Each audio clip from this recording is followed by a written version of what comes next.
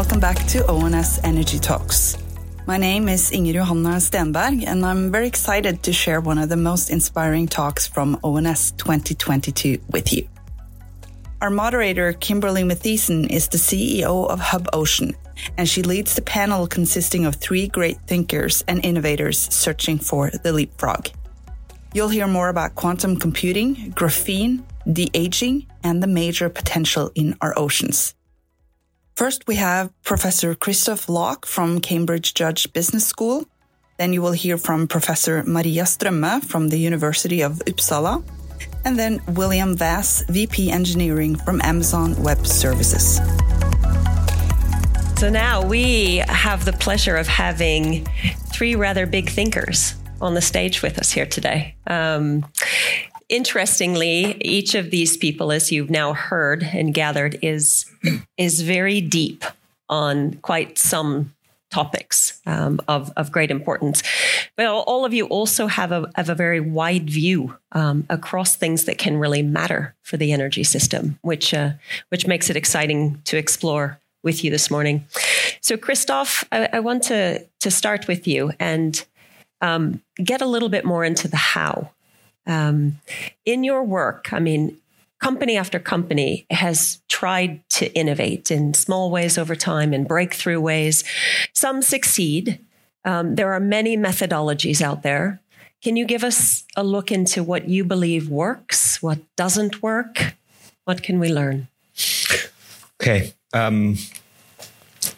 I would say that many companies have actually very successfully come up with significant innovations, and what it takes to get there is, in a way, what I showed you earlier. You have a vision, you are determined to pursue it, and then you go in steps in order to learn what needs to be learned in order to get there. I mentioned earlier the example of zero emission steel, that is making big waves in Sweden right now. And what it took was that they developed a process that uses hydrogen instead of carbon in order to pull the oxygen out of the iron ore in order to reduce it. And then they have to do lab tests, and then they have to do a verification facility of a few tens of tons. And then they do a scale-up facility of maybe 20,000 tons per year. And then ultimately they do a real plant that is commercially viable of 1 million tons per year. And this takes 10 years, and it takes a lot of money to develop, but you are running a big risk if you skip the steps, because then your scale up is so big that you just have no idea what's going to happen, and the whole thing may fail. And this is quite typical, and I've seen this, in another iron ore reduction process that I followed 2 decades ago. Another example from the telecom industry, that I followed is how Huawei developed 5G. Of course, they were accused that they stole patents from the United States, which is not true. They had a linked set of R&D centers in many countries. They invested a lot of money where ideas came from different people, including some obscure mathematicians, who did information theory plus materials. And at some point they put it together, they developed prototypes, they scaled it up. And then at some point, they came up with 5G, and it took 10 years and it took a lot of money. It's the willingness to take the intermediate steps to learn, and what is driven by it is you need to have a vision, you need to have the managerial will and the staying power, to not deviate, and then you need to have the creativity and the technical expertise, which many companies have. And then some companies, some things are so crazy that you rather have them tried out by startups, like the example, that you came up with, that you showed us, startups, of course, also very often fail, but they are, they can do really crazy stuff where the company says, maybe that's a little bit too risky right now. So there are different pathways, but that managerial, will That is really the ultimate requirement. So I'm annoyed. I'm irritated by this 10-year thing you keep coming back to. And then we have these beautiful words out of software development, for example, agile. So come on, doesn't like agile offer us something in the midst of this 10-year journey that we ought to be doing better, faster, cheaper? Okay, so now, this... I'll try not to now sink into, technical details, right? Agile originally, started out as a coordination method in software development, right? So you make small changes without them ricocheting around, your whole system. Now Agile says, you don't say, we want to have that thing that is, out there, and then we go for 10 years and nothing happens. And in 10 years, I come back and I look at what you have done, and chances are that what they did, were different from what I thought they were doing. Right. And so Agile says, do a first little step and then we talk, and then do another little step and then we talk. So it goes right back to this iteration, and we need to do intermediate steps, in order to get to the final goal. Agile does not promise you to say, oh, we can skip all the intermediate steps. We just go to the final goal in 3 months. Agile doesn't do that for you. Agile allows you to do intermediate steps and recognize them as intermediate steps. There is no shortcut, and when you look at the companies who say, we are speeding up things and we will get to net zero, and they all say by 2030, which is, by the way, close to 10 years from now, and Rolls-Royce says that, and, that steel company says that, so 10 years for big, technological innovations, not only coming up with the proof of concept that you can do faster, but then to scale it up, to make it reliable, and then to get the supply chain going, and to do all the things that you can actually do it at scale reliably, that takes multiple years. I mean, the 10 years is a rule of thumb. But there is no magic formula that says, you can do something, like that. It doesn't exist. All right. Maria is skeptical. Tell us. No, I kind of agree with you. Yeah, I mean, I might have a different view on the software side of things, since we do deliver 7 new products and our major service features every day at Amazon. So from a software side, but I think when you start including hardware in that, that's when the 10 years comes. And when the software is a leapfrog, then, that's no longer true either. The software then never works in the first iteration, right? So yes, software, you can do development very fast, but when you do something really new, then we no longer are talking about very fast. Yeah, and there's right? One system we're about to launch that does infinite simulation or large scale simulation was a 7-year development cycle, but also it required hardware to be developed along with it. When we started it 7 years ago, the hardware didn't exist. Yeah, I'm involved in a company that makes operating systems for quantum computers. Okay, so software for quantum computers, right? And they have been going now for 8 years. And now they have something that they're actually selling. So, it's software, and we are still talking about this amount of time. Yeah. And we'll continue to talk about software and hardware, right? There's no getting around that we're going to need both, and both working together and pushing forward as fast as possible. Let me shift the topic or the question over to Maria. Maria, gosh, we got to be so hopeful, as you said earlier, about all of the possible breakthroughs coming out of material science. Many people highlight this as absolutely the core of sort of everything that's going to save us. So I've asked you to look across the landscape and to pick out a couple of true breakthrough areas and to tell us more about a couple things. So let's go a little deeper on two that you believe in. Okay, I'll mention a few. And the first one I mentioned is like 10 years since it got the Nobel Prize. So we already passed the 10-year limit. The first material I'm going to dive a little bit into is graphene. I mean, most of you have heard about graphene. The discovery of graphene won the Nobel Prize in Physics in 2010. It's this super thin, electrically conducting material consisting of one atomic layer of carbon. And a few years ago, a colleague of mine at Rice University, Professor James Tour, he invented a super interesting method of being able to use food leftovers, plastic waste, and e-waste to, in a very inexpensive way, an upscalable way, make graphene. And why is this interesting? So if you look at food waste, we throw away about between 30 and 40% of all the food we produce. So when we throw away so much food, we waste all the energy and water required for growing, harvesting, transporting, and packaging food. And when we leave food to rot, leave it as landfill, it produces methane, and that is a greenhouse gas even more potent than CO2. And our food waste actually accounts for 10% of all the greenhouse gases we emit. And that is 3 times more the emission from aviation. And if we then can use these food leftovers to produce graphene, what could we do with that? Well, then we can combat another really big environmental problem, which you probably have heard Bill Gates talk about lately, cement.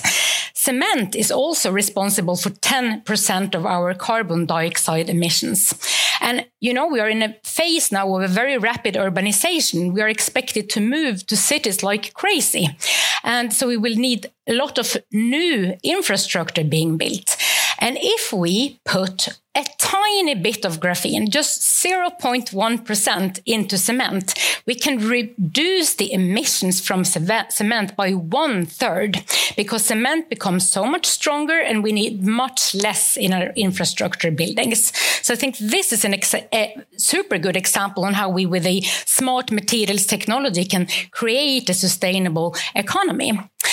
And the other material technology I wanted to talk about today, and it actually hooks up to your heat waves and me panicking for the climate, and that is clothes and textiles. Because as we may realize now, sweat is starting to become a really big environmental problem. And yeah, you can laugh, but why is that? Well, if you look at the energy consumption for air conditioning in the US only, that is just as high as the entire energy consumption of Africa. And we are expected to increase our air conditioned energy consumption 33 times within the next 80 years due to increased living standards in warm areas of China, Africa, and India, and also, of course, due to the global warming. And this has led very many material scientists to ask us if clothes could be given another function than they have today. Could we use clothes to cool our bodies so that we can tolerate a higher indoor temperature? And the answer to that is actually also yes. And it is super simple.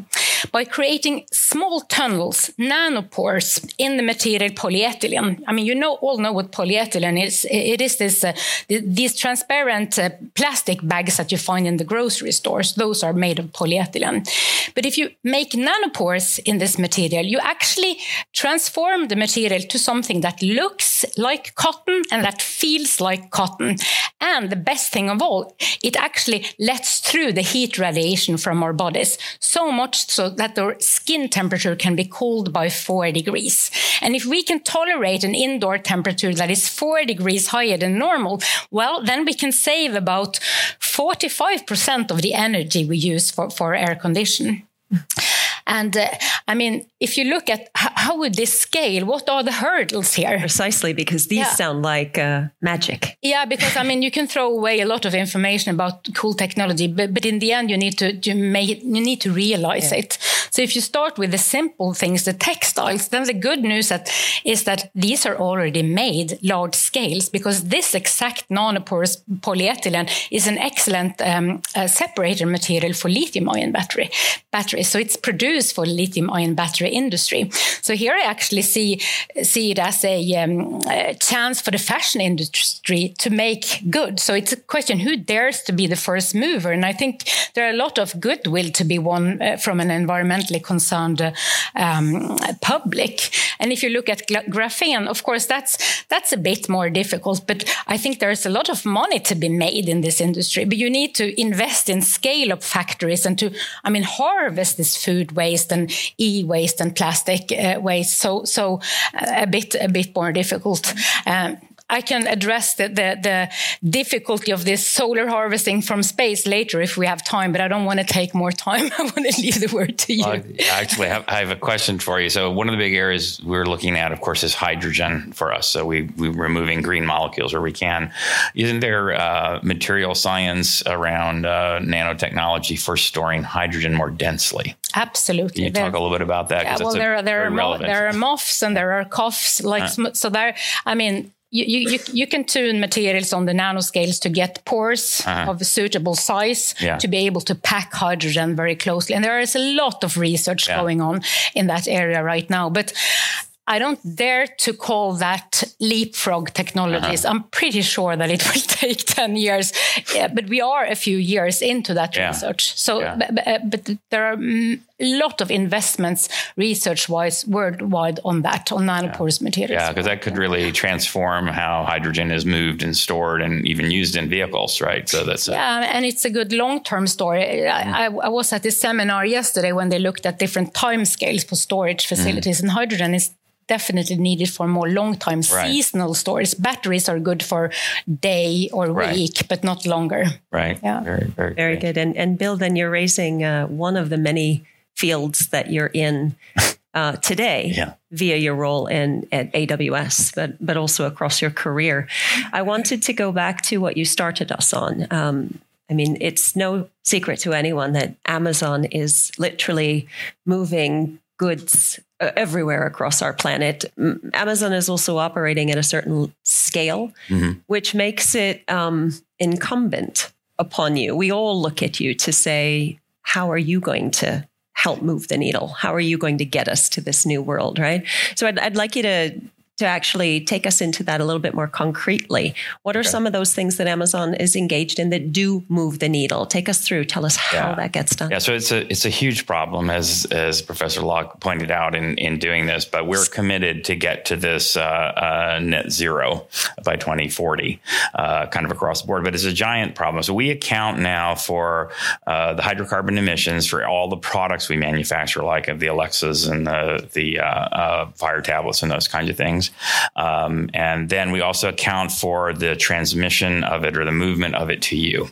If you buy an iPhone on us, we say, well, Apple's going to account for the hydrogen, for the hydrocarbons there, but we're going to account for moving it to you. So one of the biggest areas is bunker fuel on ships. And I don't have a good solution yet for that. I can come up with a whole bunch of things we're working on. But I think one ship, if I remember, emits as much during its lifetime as much emissions as 100 million cars. So it's a big deal. Bunker fuel on ships is a huge problem that we're going to have to deal with. And I don't have a good solution for that yet. I've got a lot of ideas, but don't have good solutions there. In our data centers, we've invested a tremendous amount in wind, solar, hydro, and a bunch of others to provide base loads for our data centers. And we feed those green electrons into our grids that we're connected to. And by 2025, we will cover all our data centers and building operations with green electrons. And I'll always take green electrons first. So the most efficient way to move information, of course, is photons. That's almost it, but the green electrons is what I always want if I can get it. But in our fulfillment centers, a lot of people don't understand this. As we transition to electric vehicles in our fulfillment centers, they're actually going to use 21 times more energy than our data centers because we're removing the diesel from the cars and the trucks and the logistics components and moving it to electrons, right? So since the grid cannot provide that, there isn't enough grid available to provide that amount of power. We're actually moving green hydrogen to those sites and running them through a cycle with fuel cells to battery electric vehicles. Now, the interesting thing about that is a battery electric vehicle motive force is about 93% efficient, the electrons to motive force. The fuel cells are around 62% efficient. We're using, when you add those efficiencies together plus the green hydrogen, it actually costs us less than diesel. Let me repeat that, less than diesel. So not only does it reduce our cost, it also reduces our energy footprint. And so that less than diesel is a big deal, though, because it means everyone will have to compete with us. They're all going to have to go to this kind of a solution to reduce their costs, right? And we are looking at long-haul hydrogen trucks as well, how we're going to ship the hydrogen. About 5 years ago, we moved all of our forklift operations in all our fulfillment centers over to hydrogen to learn to manage hydrogen. So we've been managing it for a number of years and build a supply chain up around it and how we're going to do that, right? And we just did some big announcements on green hydrogen buys there as well. But that just takes care of the fulfillment centers and that local logistics and our data centers. There's all these other areas where we won't be able to convert all our vehicles at once. So we're looking to buy lots of biodiesel, which gives us that offset. For the bunker fuel, we're going to have to do carbon offsets. There's no other way we can do that that today. We're looking at ideas with some of the shipping companies about putting actually carbon capture on the stack, continuing to use the bunker fuel and then sequestering the carbon. But I mean, one message I would have to everyone here at ONS is we want to buy your renewable green electrons and green hydrogen right now. If you're looking for a buyer, we're here. Go see us at the lounge. If you're looking to sell biodiesel, we want it. We need it.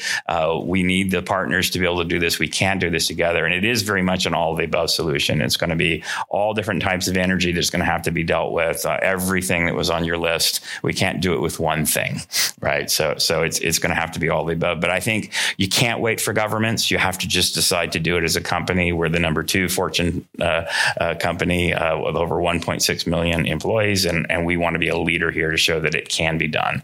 And it's not easy. Yeah. It's a tremendous amount of work. Yeah, really good. Within that set, do you want to offer a sharp example of where Amazon's made a choice and it has moved the market? It has shifted the way things get developed. You know, we got a 10-year timeline on everything. Can't Amazon help us move 10 years to a shorter space of time? We have accelerated significantly with our investments in wind and solar, right? I mean, that's just across the board. We've invested a tremendous amount there, and we're going to continue to invest a tremendous amount there. There isn't a magic bullet, right? I think, though, by leading the way and doing it, we'll have our first 3 fulfillment centers online with powered by green hydrogen in 2023, which is quite fast.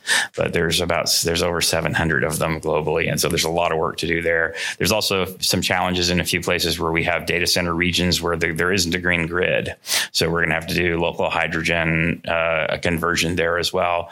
Again, if we can get the green electrons, that's what's the best choice, right? But there aren't going to be enough green electrons out there everywhere to do it, especially at the rate at which we're growing. And we're still growing so fast that we're not able to keep up yet, but we have a pretty good handle on how to do this. And it's interesting, in the cement production at CERAWeek a number of years ago, when I was talking there, I met a company that was doing carbon capture in cement. So we all our buildings now are built with carbon capture cement. So we inject it back into the cement. Perfect. So we don't do graphene yet, but I'm going to follow up on that now. But anyway. Very good. So Christoph, we're hearing an articulation of big goals by Amazon, which just reminds us that we're hearing a lot of companies articulating very big goals indeed. So we need to start asking questions about, so who's coming back to tell us how they're making progress on this, or how transparent are we actually getting a window on real progress at companies, right? The transparency itself in this time when, digital might have been the thing that moved us in terms of innovation in the last decade. Certainly one of the things that moved us were digital opportunities. Now it's often the case that in the room, it's sustainability that's moving the needle, moving investments, and sustainable and digital go well together. But in terms of the transparency that is out there already, willing transparency or forced transparency, which is often called regulations. How is this, what role does this need to play in driving us faster forward? Well, I'm from a business school, and the traditional view of business of regulation has been, we are against it. It's not good. It's wasteful. It's terrible. And regulation is absolutely necessary in order to get this. Companies cannot do this by themselves because there is a coordination problem that needs to be solved. And again, yesterday, in one of the technical sessions, it became very clear because one of the participants said very clearly, we are mixing, various inputs into our processes by regulation, because over time it will have to become less CO2 intensive. And there is already something available which is below that, but it's more expensive. And so we are actually mixing in order to always stay at the regulatory boundary, because otherwise we can't compete. I think this is a very good example how regulation must drive how companies are doing this, because otherwise the cost pressures, simply push them always into another direction. So I think regulation in a context like this is absolutely necessary. It needs to be done in a reasonable way, in a fair way, in a way which is transparent. And sometimes that's not the case, but regulation is necessary. The other thing, of course, that plays a role here is things like benchmarking and certification and indicators. And ESG is, the buzzword that we can use here. And many people talk about ESG, and in finance, there are now funds that only invest in ESG, high performing companies. But ESG, alone cannot carry that burden either, because how you measure environmental and social and governance issues is not clear. There are various ESG indicators. There have just been some studies that have shown that the various ESG indicators are actually inconsistent. And so, therefore, now finance people are crying wolf, and they're saying this is all nonsense, and we told you this is useless, and we always knew it, which has now prompted some of the green funds, the ESG funds, to allow oil and gas companies back into their ESG investment, because so this is hard to do. It takes, again, a long time to come up with a standard that is generally accepted and that can really drive behavior. You need to drive ambiguity out of the measures so you can justify them and defend them. Transparency is absolutely critical.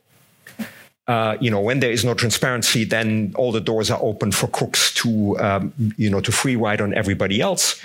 But transparency is something that needs to be striven after, and you need to make a constant effort. And governments must take the lead in this. Businesses simply cannot do this, because businesses are under pressures of competition, and that working together at the moment isn't working as well. Very clear. And to a certain degree, we're only in the beginning, but we really need to push this much further than we have done. Thank you. And our work at Hub Ocean with respect to data on the oceans, if you're trying to work out how can data leapfrog us, this is a hotspot area. So the answer, in my view, cannot be, okay, the data is crap, the indices are crap, they're conflicting and confusing, so let's get rid of them. We have to keep pursuing a far better data set to take us where we need to go. So you ignited a little passion in me there, and I could go on, but I want us to learn a little bit more from Maria and Bill before we let you off the stage and go to our next panel. We talked about material science breakthroughs so far. Maria, if you go off-piste, look at the big world alone. Give us some inspiration wherever you find it in what represents leapfrog for you.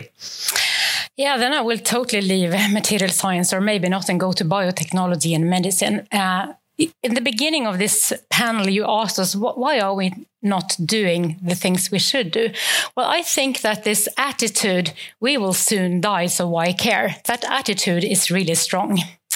And right now, if you dig deep into medicine, you will find that during the last 5 years, research into de-aging has skyrocketed. We're not talking about slowing down age. We are talking about de-aging. It's not science fiction. It's in Nature. It's in Lancet. So we have been able to understand the mechanisms of aging and to play the piano right, or epigenomes right, so that our bodies can remain young. And what does this have to do with whatever we're discussing here?